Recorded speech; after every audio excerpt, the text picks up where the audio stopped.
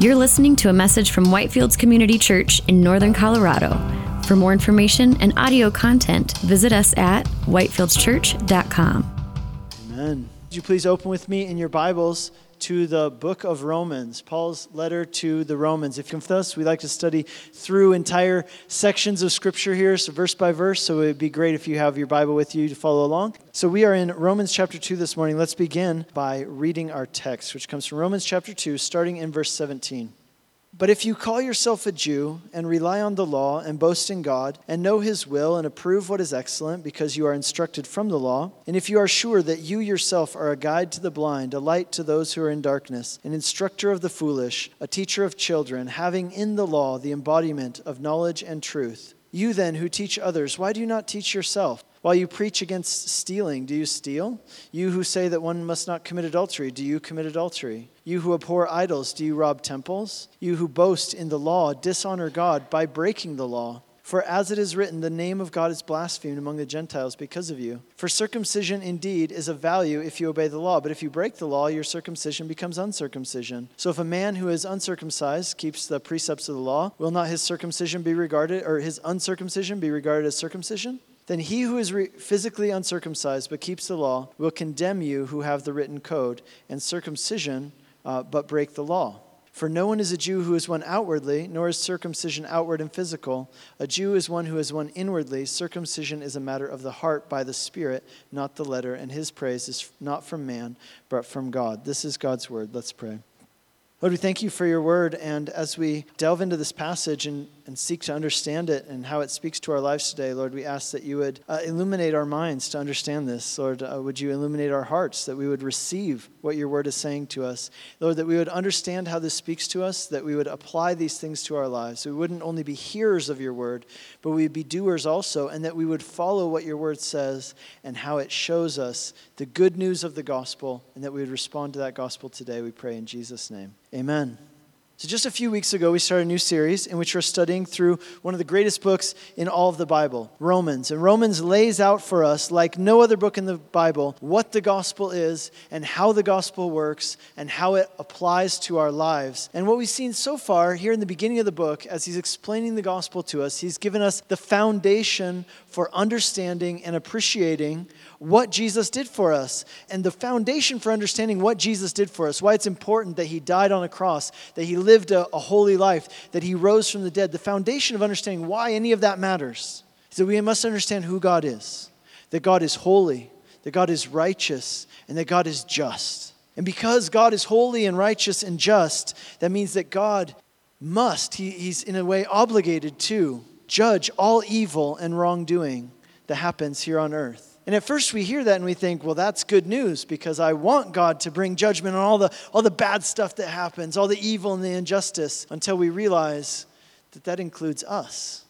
That all of us have sinned and fallen short. We've done things that we ought not to have done. And not only beyond that, not only is it our actions, but it's worked its way into our inner being, the core of who we are. It's within us. And so if God judges the world, well, then that means that God will judge us too. But the good news is that God has made a way for us to be saved. A way for him to show us mercy without compromising his justice and his holiness and his righteousness. And he did that through Jesus. Jesus took the judgment for our sins upon himself in our place. That's what the gospel is all about. And that's why the gospel is our only hope. And that's why the gospel is exceedingly good news. But we won't understand, we won't grasp how good that news actually is until we understand this. The judgment of God that's coming on the earth that we all deserve because we've all fallen short. But here's the deal. Inevitably, our human nature, what do? We love to exempt ourselves from things. All rules, we love to exempt ourselves from rules. So we'll be like, oh yeah. I mean, I get the rule, but I'm sure that in some way, I'm an exception to that rule. And people do this with this topic as well, right? Whenever we talk about judgment, God's judgment and sin and all that stuff, our natural tendency is to think, well, yeah, but I've got extenuating circumstances, and I'm sure God understands. I'm sure that applies to a lot of other people, but I don't really think this applies to me. And so, realizing that people are going to have that reaction, Paul, as he's writing this letter and explaining the gospel and why we need it so much,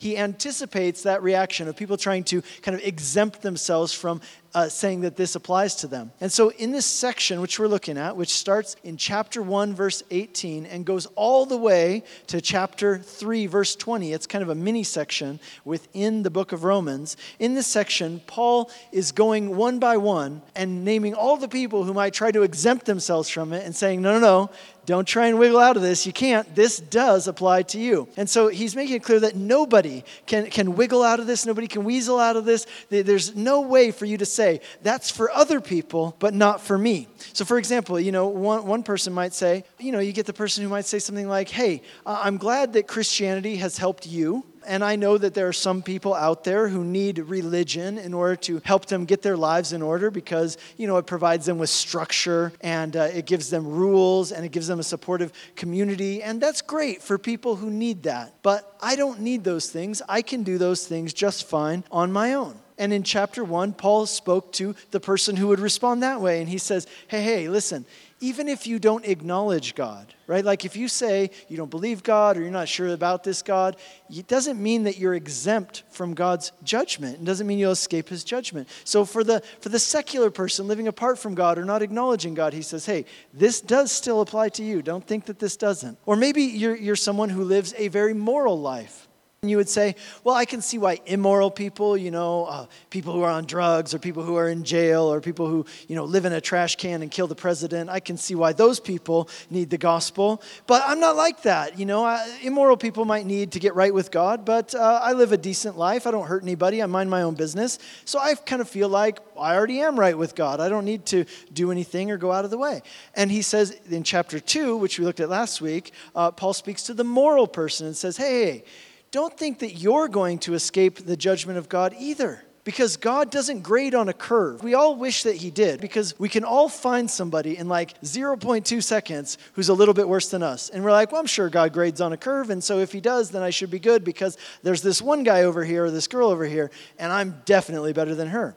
But he says, no, God doesn't grade on a curve. So unless you're perfect, which nobody is, then you desperately need Jesus. He is the only hope for you. And what he's done for you, you cannot save yourself. Now, another person who might try to exempt themselves is a religious person. That's where he turns in today's text. A person who says, of course God will judge people, but not me, because I'm not like other people. I'm not in the same boat as other people, because I believe in God. Or I've been baptized, or I go to church, or I've gone to church my whole life, or I have wooden signs from Hobby Lobby that have Bible verses hanging in my house. I'm legit, right? Like I'm good. So here at the end of chapter 2 and into the beginning of chapter 3, Paul says, no, even you, Hobby Lobby sign person, even you, if you're religious, you got baptized, this applies to you too. Everybody needs the gospel. Nobody can save themselves through anything. And so we're going to talk about this. We've got 3 points today. The first of these points is why religion can be dangerous. And this comes straight from our text. Why religion can be dangerous. And here's the reason. Religion can be dangerous because religion can give people a false sense of security. So religion can be dangerous because religion can give people a false sense of security. In the Old Testament, there was a prophet named Jeremiah. And in Jeremiah's day, here's what happened. He was prophesying at a time when the people of Israel had walked away from God. And because they had walked away from God, now they were suffering some pretty severe consequences as a result. And God sent Jeremiah to the people to tell them that because of what they had done, God was going to judge them. And he was going to judge them by allowing another nation to defeat them and conquer them and take them off into captivity. And what they needed to do was they needed to repent and turn back to God. Now you can imagine that wasn't a very popular message and people weren't very excited to hear it. In fact, they treated Jeremiah really poorly as a result of him giving them this message. He's like, hey man, I'm just the messenger. Right? But at the same time, there were other people who came around, other people who called themselves prophets, but they were false prophets. And they preached a much more popular message, a much more positive message, right? Like all positivity. And they told people, hey, don't listen to Jeremiah. He's such a bummer, such a downer, right? Talking about his judgment stuff. Listen, nothing's going to happen. You guys are fine. God is not going to judge you because you're Jews. You're sons and daughters of Abraham. So you have nothing to worry about. The problem was, that wasn't true. They did have something to worry about. And because it wasn't true, it wasn't helpful. Then Jeremiah writes this in Jeremiah chapter 14. He says, "Ah, Lord God, behold, the prophets say to the people, you shall not see the sword, nor shall you have famine, but I will give you assured peace in this place. And the Lord said to me, the prophets are prophesying lies in my name." See, the false prophets were giving people a false sense of security. That because they were Jews, because they kept the ceremonies and did these things, that they were fine, that they didn't need to worry about anything. They didn't need to worry about God's judgment. But that wasn't true, and that was very detrimental for the people to be given that false sense of security. So here at the end of chapter 2 in Romans, Paul is now speaking to religious people. See, Paul grew up in a religious family. He knows exactly how religious people think. The tendency of the religious people would be to say, I don't have anything to worry about. Sure, if God's judgment is coming, then let it come. I don't need to worry about that because I was baptized when I was a baby. Or because at one point in my life, I raised my hand at camp and received Jesus. Or because at one point in my life, I prayed the sinner's prayer and got baptized. And so I don't need to worry about anything. I'm good. I'm locked in. But Jesus would say, or for example, Jewish people, their response would be, I don't need to worry because I'm a descendant of Abraham. A Catholic person today might say, hey, I fast during Lent. I pray the rosary. I go to confession. And sure, there might be some things in my life that could be better, right? Like we could all afford to improve on some things, but I'm sure that God will overlook those things. He will give me a pass on those things because I've been baptized or I do these things or I go to this place. And Paul says, no. That's not true. You have a false sense of security. None of these things can save you. Even other religions, if you think about religions in general, they're based on things like, here are 5 steps or 7 things that you need to do in order to get right with God. But the danger that's inherent to all of these systems is that they give people a false sense of security. They tell them, hey, if you do these things, then you'll be good. Then you'll be right with God. Now here in this passage that we look at, we see 3 things that don't make you right with God. 3 things which on their own don't make you right with God. These are things that people sometimes trust in and get like a false sense of security, but on their own, they can't make you right with God. So let's look at these. In verse 17, he talks about belief in God's existence. So in verse 17, he says, you call yourself a Jew and you boast in the fact that you believe in God. See, the Jewish people took great pride in the fact that they believed in the true God. Everybody else out there believed in false gods, but they believed in the true God. And there are a lot of people today who similarly would say something like, look, I may not be a Christian, I'm not really following Jesus, but hey, I believe in God. Or like I'll talk to couples sometimes, somebody tells me about their significant other and whether it's a boyfriend or girlfriend or a fiance or spouse, and they'll be like, well, look, he or she is not a Christian, but they do believe in God. As if that's almost just as good, as if it's almost the same thing. But what Paul here is telling us is, hey, look, just believing that God exists doesn't do anything for you. Like that doesn't benefit you at all. It's a good starting point. It's absolutely a good starting point. But if you don't go beyond that, then it's not going to benefit you at all. So for example, in James chapter 2, the letter of James chapter 2, verse 19, he says, you believe that God exists? Well, good for you. I'm sure if he was today, he'd say, well, whoop-de-doo. You believe that God exists? Well, whoop-de-doo, good for you. Even the demons believe that. So at this point, you have the same theology as a demon. Congratulations. So demons believe that God exists, but how many demons are there going to be in heaven? 0, like 0 demons in heaven, and yet they believe that God exists.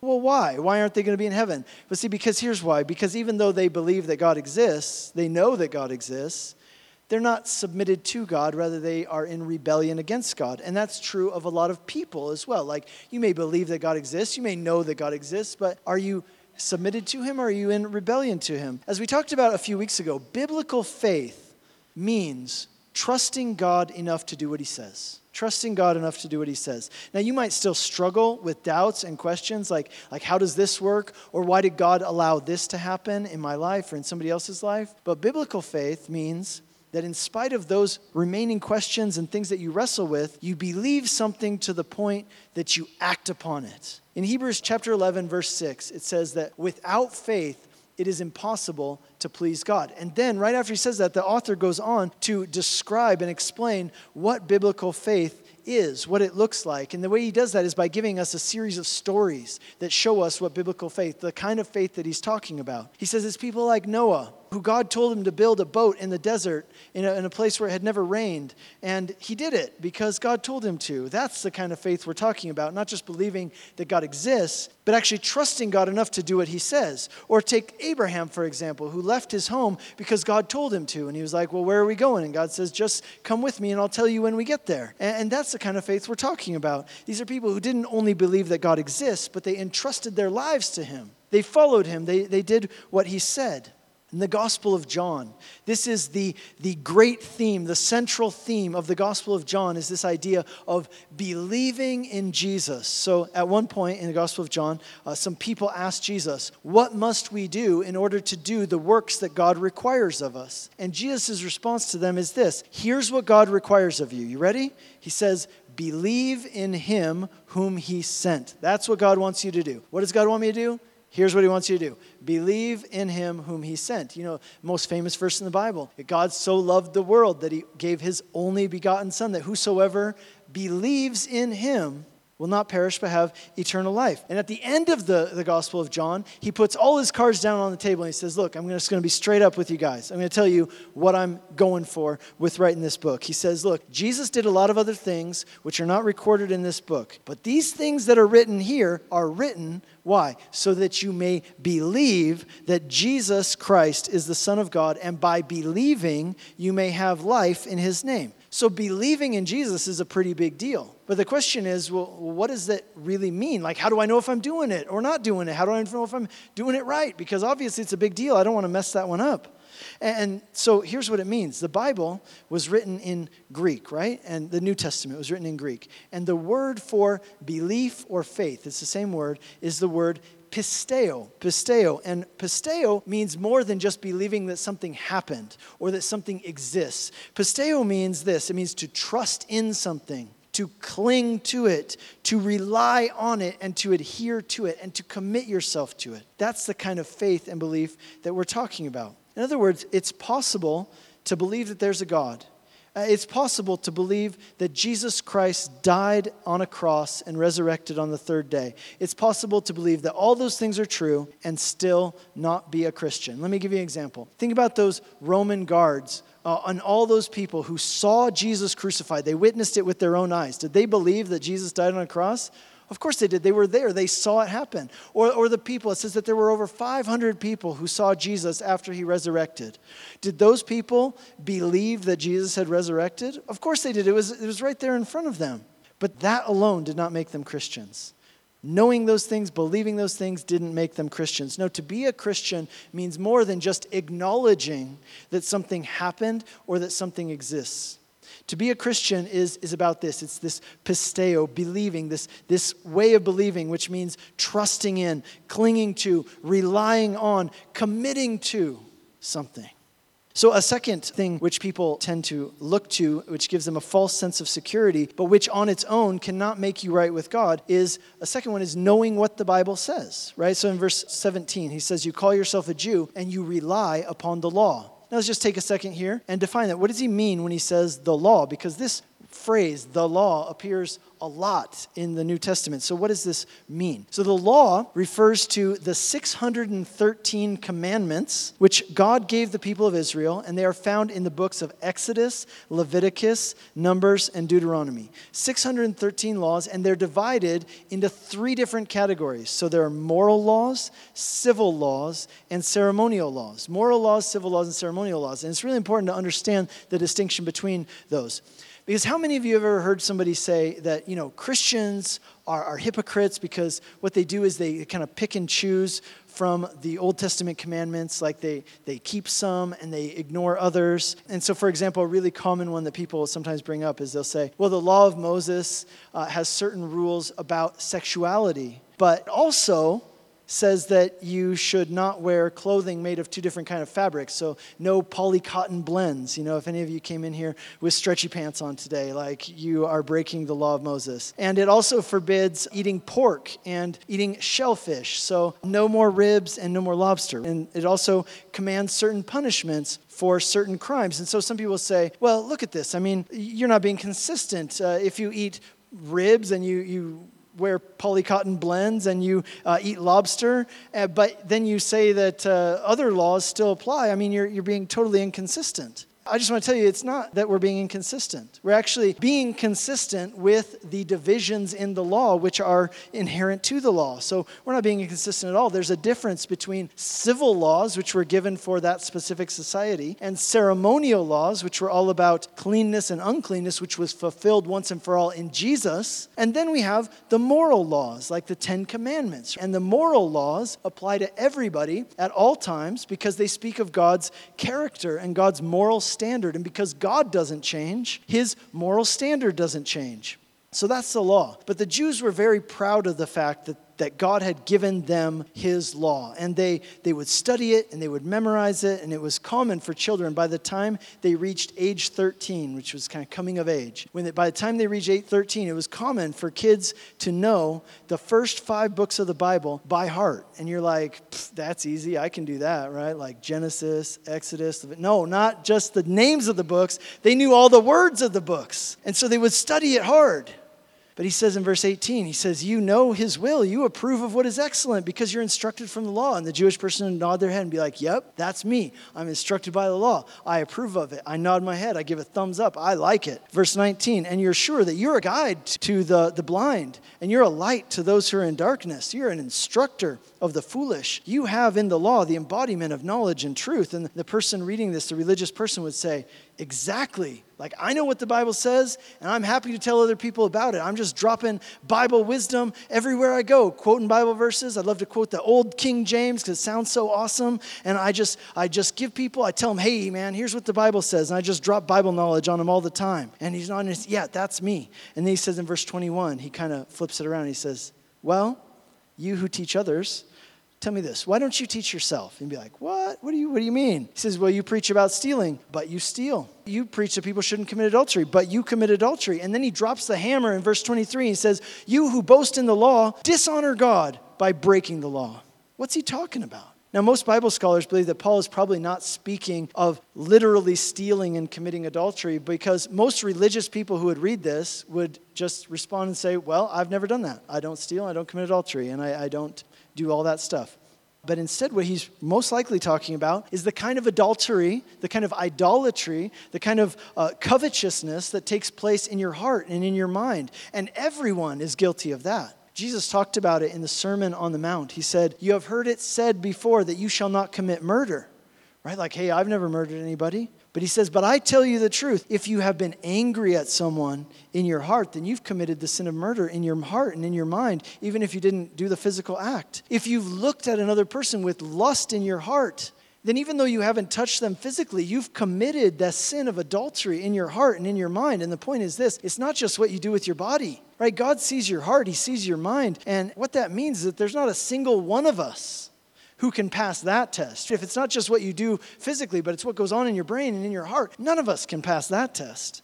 And his whole point here is to say this, knowing what the Bible says and doing what the Bible says are two different things. And if you're not doing what the Bible says, then knowing what it says isn't going to benefit you at all. Right? Maybe you've met people before. I certainly have. They know a lot about the Bible, but it doesn't translate into anything personal in their lives. They could win a Bible trivia game, but they don't follow what the Bible says. Bible knowledge doesn't do anything for you on its own to make you right with God. For some people, in fact, the fact that they know a lot about the Bible just gives them a false sense of security. Now, I'm a theology guy. I like theology. I like studying the Bible. But here's the fact that even me, right? Like, I think we need to recognize this. There are going to be some people in heaven who here on earth right now have some pretty messed up theology. Like, they believe some really wacky stuff that I would look at and be like, that is wrong, and your theology is terrible.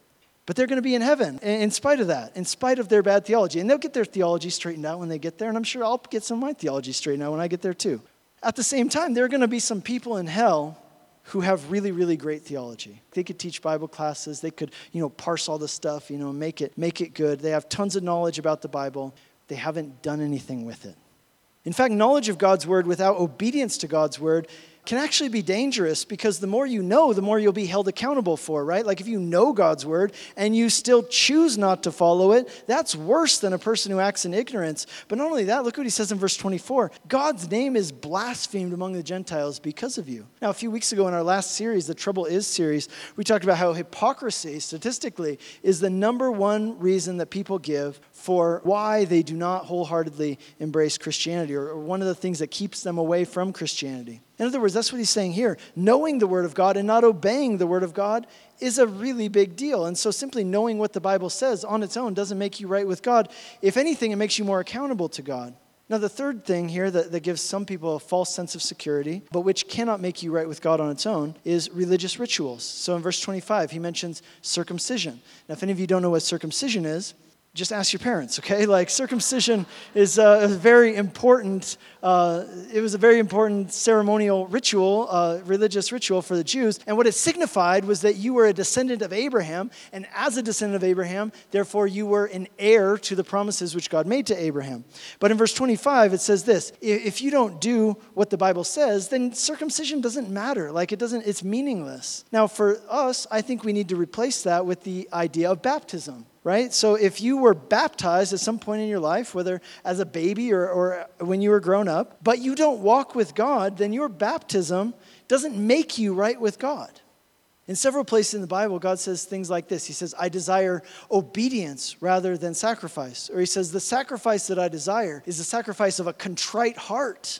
In other words, God doesn't want people to just perform religious rituals unless those religious rituals represent a reality that exists in their life, unless there's something behind it. Otherwise, that ritual is just meaningless and empty. And so God doesn't just want outward acts of circumcision. He says, I want circumcision of the heart.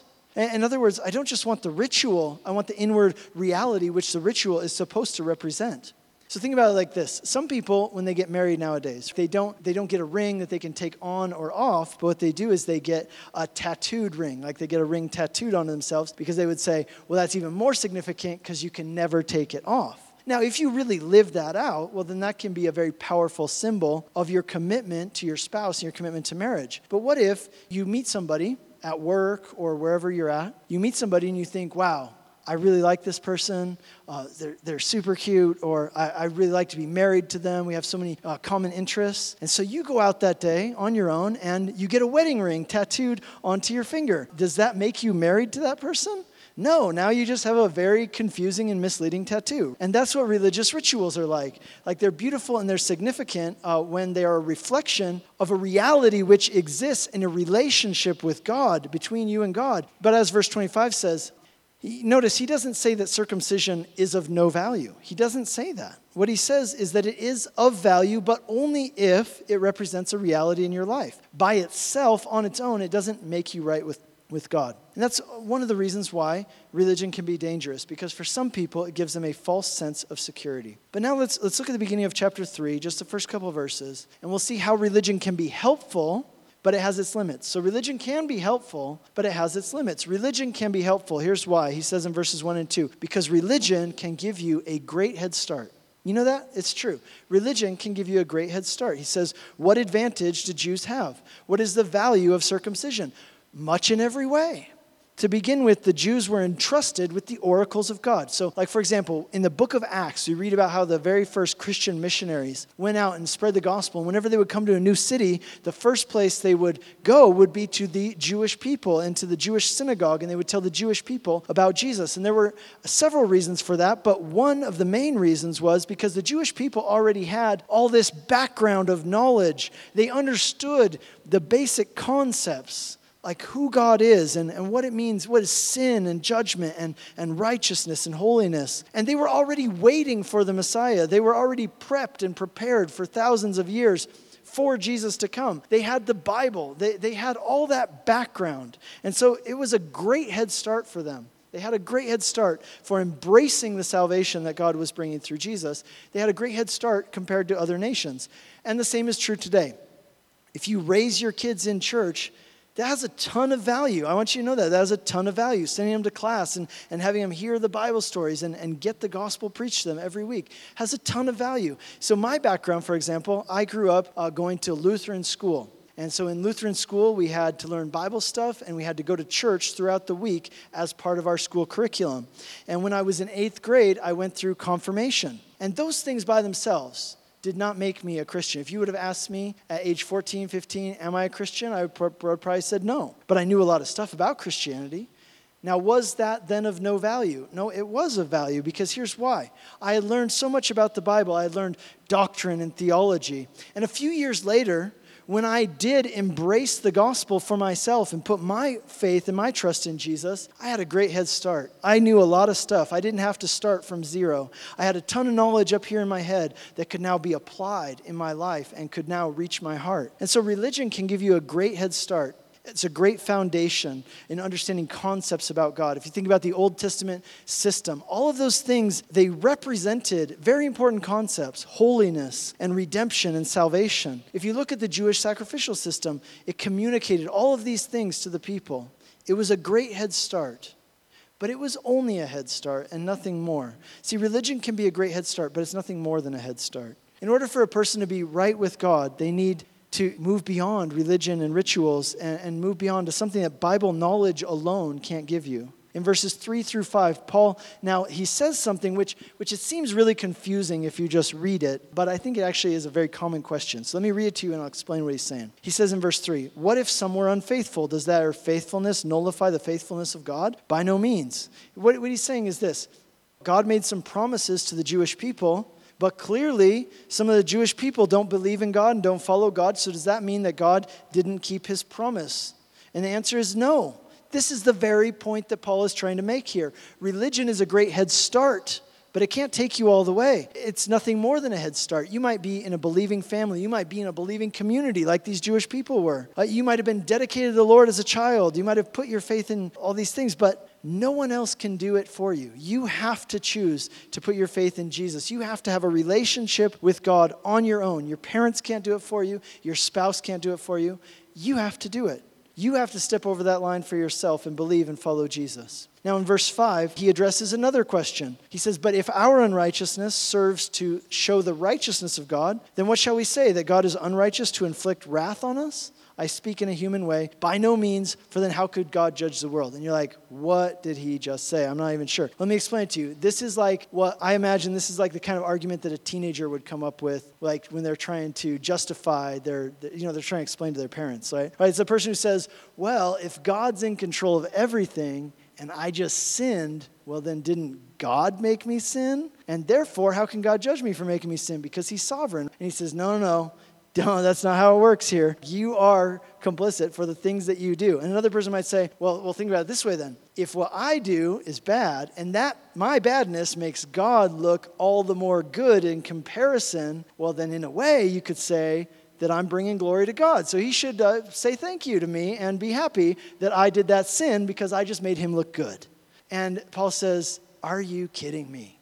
Knock it off. Like I said, this is the kind of arguments like the teenagers come up with who grow up with the Bible. These are the kind of things that they say. Well, Mom and Dad, the reason I did that thing that you told me not to do was because I'm all about glorifying God. My sin makes God look awesome compared to me. And so, me, I'm just all about glorifying God, and that's why I did it. And Paul says, don't be ridiculous. Like, that is just dumb.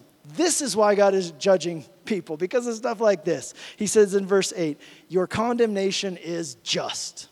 Religion's a good head start, but that's all it is. It's just a head start. It can't save you. It can't make you right with God. You need something more. And that brings us to a question which is actually not answered in our text. For the answer, we have to look a little bit forward. So I can't restrain myself. We got to look a little bit forward. And the question is this: who then can be saved?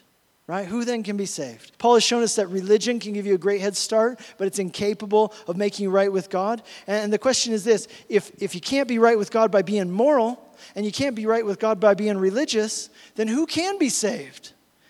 A few years ago, I was teaching a class that we now call Foundations classes here at church. We're teaching this class. Again, if you want to sign up for that class, I really encourage you to do that out in the lobby. But we had this class, I was teaching it, and I had this young lady in class, and we were talking about what the Bible says about these things, about God and human nature, and how all have fallen short, and the wages of sin is death. And this girl, she looks at me, and she's like, I could see the wheels turning, and she's processing it, and she asked me, well, so if you're saying that we can't be saved by being good, and we can't be saved by being religious, well then, how can anyone be saved? And I was like, I got like goosebumps all over. I just wanted to jump out of my chair and jump up and down and shout. And I was like, you get it. You finally get it. That's what I've been trying to explain to you, right? Like now you're finally getting it. You're finally starting to understand. This is the exact point that all of this text is exactly leading you to ask. Well, then how can anybody be saved? It's only when you get to this place and ask that question, that's when you've really understood what he's saying. It's only when you ask that question, well, how can anybody be saved? That's when you're ready to receive the gospel. Who can be saved? If you can't earn it by being good enough, if you can't earn it through religious rituals, then how can anybody be saved? And the answer is given to us at the end of chapter 3, and I can't help myself. We're going to have to just look forward and see what it says. Look at what it says in verse 23. For all have sinned and fallen short of the glory of God. That's what we've been talking about for the past 3 weeks. All have sinned and fallen short of the glory of God. We've got that part. We understand that. But now here comes the good news. And they are justified by his grace as a gift. Grace. It's a gift. It's something you could never earn, something you don't deserve, but it's given to you as a gift that you simply receive. And he says, through the redemption that is in Christ Jesus, whom God put forward as a propitiation by his blood to be received by faith. Propitiation means to satisfy justice. God's justice, God's wrath was satisfied in Jesus. He took your place. He took the judgment that you deserve. God's wrath fell on him so that you could receive mercy and you could receive forgiveness and life. And how do you receive that? He says by faith, by trusting in it, clinging to it, adhering to it, relying on it. We've already seen how foolish and pointless it is for us to trust in our own goodness, our own morality, or even our own religious activities. We need something that we can really trust in, that will actually come through for us, that we can actually rely on, and we have that in Jesus. Finally, someone who can actually save us. Someone, what he did, something that we can really rely upon and cling to. And when you do that,